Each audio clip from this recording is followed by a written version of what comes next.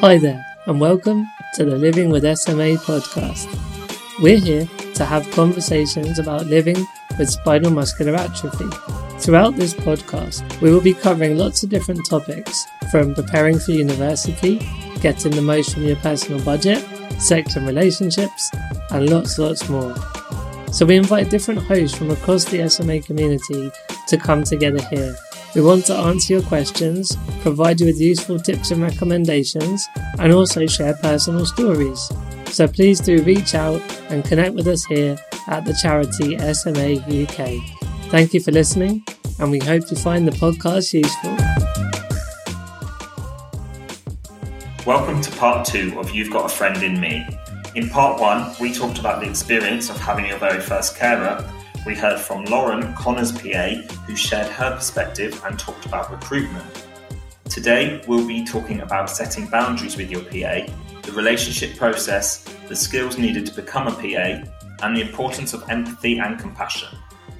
Talking of boundaries, Louis, coming to you, it sounds like to build a strong relationship with a PA, a lot of it comes down to consistency, time, and setting those boundaries almost quite early on. I mean, from my personal opinion, I sort of have boundaries with my PAs in the sense of they know that I'm quite a social but also quite private person. So if they know I'm having an evening with my friends, they know I like to be left alone, and they'll keep themselves, back away in another room or give me some privacy, which is nice.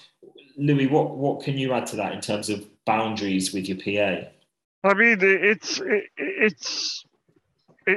is important that they understand what you're expecting from them, and I think we're in a position where we're relying on someone else. So for them to understand when we do want to be left alone and when we need to be left alone, it is important. I work from home, and I'm in meetings maybe a majority of my day, and if you have a carer that's coming in and asking you questions or coming in and disturbing you in the middle of a meeting, it doesn't really work.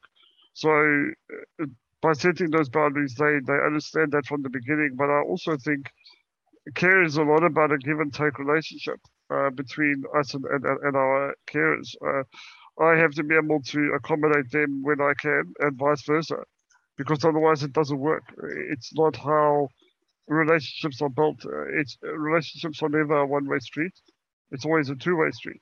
And whilst most people won't agree with that, because I've been challenged on that ideology before, I have found that I have far more rewarding relationships with PAs or carers because of that kind of mentality.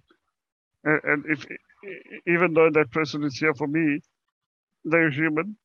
They have their own good days and bad days. They have their own family commitments. So you have to be able to accommodate for that as well. That's a very good point. Yeah, and Connor, sort of coming to you, I want to focus on the positive relationships that we have here. What would you say is the best thing about having PAs? How has it enhanced your life?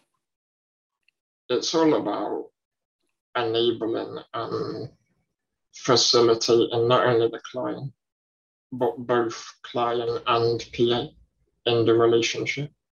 So yes, one day it might be, chill day, maybe the energy levels are low. And then the next day might be, oh, let's go for a meal with some friends or a drink.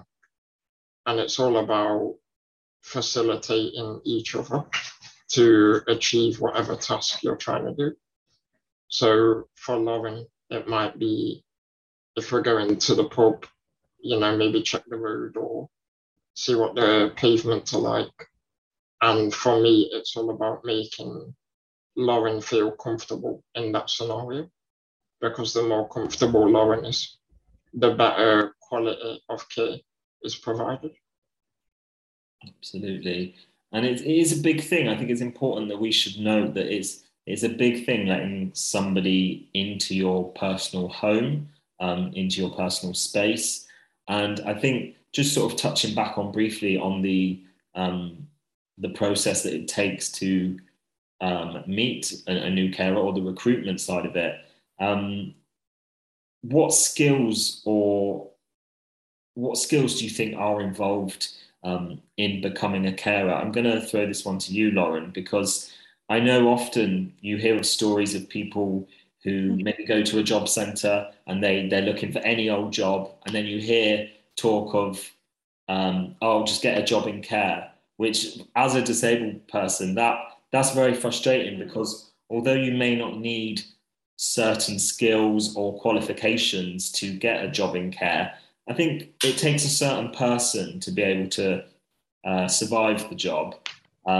So what's your thoughts on what it takes to be a carer? Yeah, so I would say I feel the same, really, because obviously it's to me it's not just a job. It's obviously you're looking after somebody's livelihood, and obviously it's the family as well. So yeah, straight as well when people just think that care is just the easiest option. But I mean, obviously you need to be appreciate a bit of empathy, put yourself in shoes. And that's the same, like Connor was saying, that if he wants to go to the pub, and I don't take offence or anything if he sits on the next table, obviously in the distance and that, because I appreciate, obviously, he's a young lad that obviously wants his own independence as well, but I'm there if he needs me for anything. So got to have a bit of respect, and just a kind heart, just to make sure that you can see yourself on the other foot as well. If you treat somebody the way you would like to be treated, then that's the best qualification, I think, really. Yeah, no, couldn't have put it better. And I think we all know that Connor obviously likes going to the pub. I think that's been made pretty clear. Louis, what about yourself? What, other than providing care, what things has a PA enabled you to do? You got any cool stories for us? I mean, I just, before I answer that question, I want to touch on what Lauren shared. I think that it's very important to highlight the word that you use, which is empathy. I am a firm believer that in any recruitment process for the care industry, that people need to be assessed for empathy and for compassion. I think the challenge that we're facing is I have sometimes have better care from someone who's never done it before, because they are empathetic and compassionate, compared to someone who's been doing this for 15 years and are just about getting as many calls done in a day as possible so they can make their money and go home early as if they worked a full shift. So I think that needs highlighting. Some of the experiences I've had since being in the UK now have been very hit and miss. And again, carers who have zero experience have offered me a better quality and standard of care because they care about their job, or they care about the impact that it's making for me. So a great way to highlight that would be to then answer the question that you just asked me, which would be talking about some of the carers that I have with me on a consistent basis right now, which is a lady called Kim, who is semi-retired, and she's only here 3 days a week. But Kim has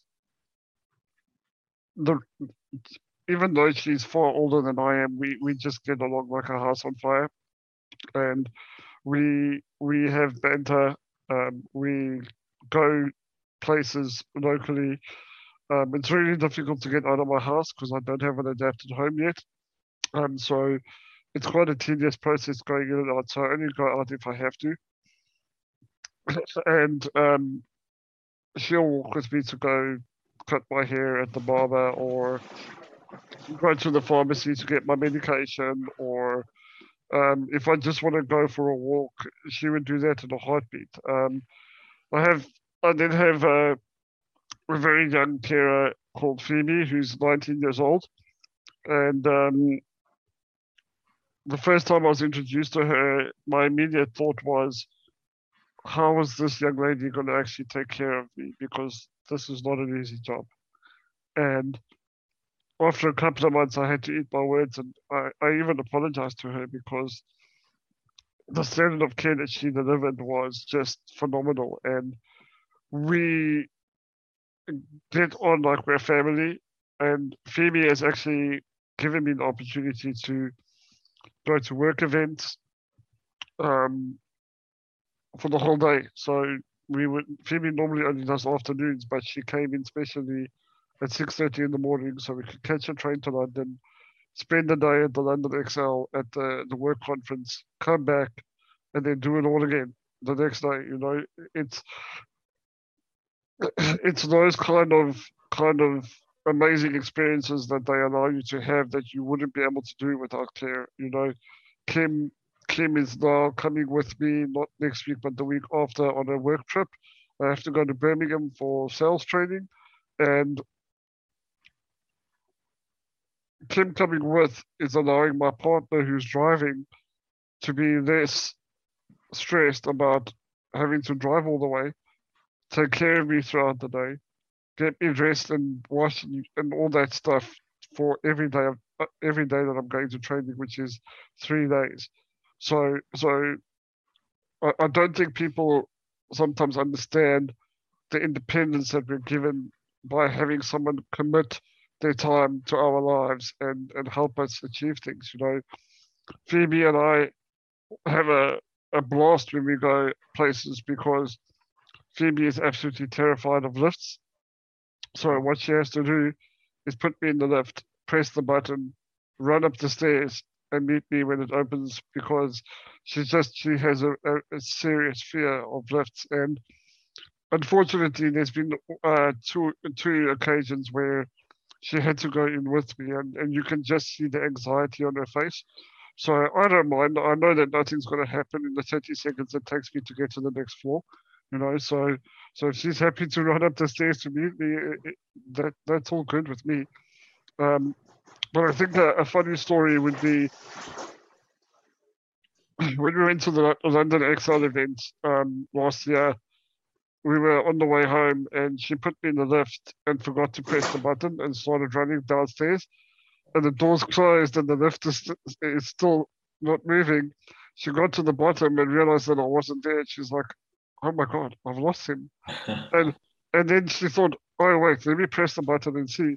And then obviously the lift went down, and she could meet me at the bottom. So that was quite funny.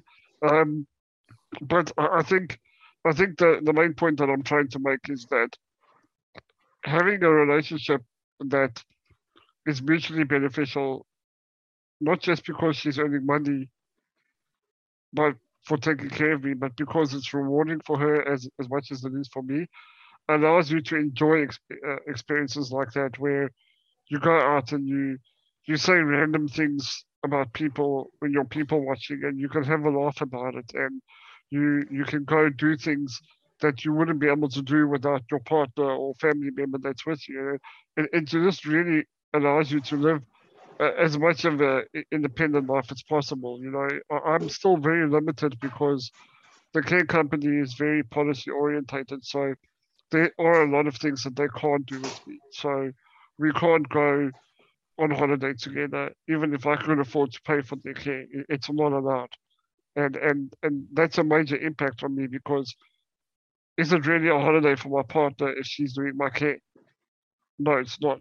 So what I'm now forced to do is to get an agency carer to come in who doesn't know my care from a bar of soap and has to now provide some kind of care that's going to be adequate while we're away. So it's challenging. Yeah, no, it's very, very challenging. And I think you mentioned some really great things there, and it's sort of continuing on the fact that what we're saying here is the fact that PAs are not just for care. You can really build a fun and social friendship out of it as well. Connor, coming back to you, this is your chance, by the way, to really throw Lauren under the bus and say something to shock her. Is there anything? I'll try my best. Is there anything that you have yet to achieve that you really want to do that a PA can potentially support you with? So you could say, do you want Lauren to go skydiving with you or something? I think very similar to Louis, like I turned 21 in a couple of months in September, it'll be. So we was looking at kind of holidays and what activities we can do. And there's a lot of boundaries and policies on why certain things can't be done that really are breakable barriers. There's definitely ways around them that doesn't harm or show any kind of negative impact on anyone. So we're constantly looking at improvements on kind of travel and holiday and that kind of stuff going forward. Because like I've not been abroad since I was 8 years old, purely for kind of travel and care reasons. So if there's one thing that I would like to do, objectively speaking, going forward, it would definitely be travel more, a lot more. That sounds good to me. I think we all need a bit of sunshine, to be fair, don't we? You've been listening to the Living with SMA podcast. We hope you can join us again next time, but in the meantime, please don't forget to like and subscribe so you don't miss an episode. You can find out more on our website at smauk.org.uk.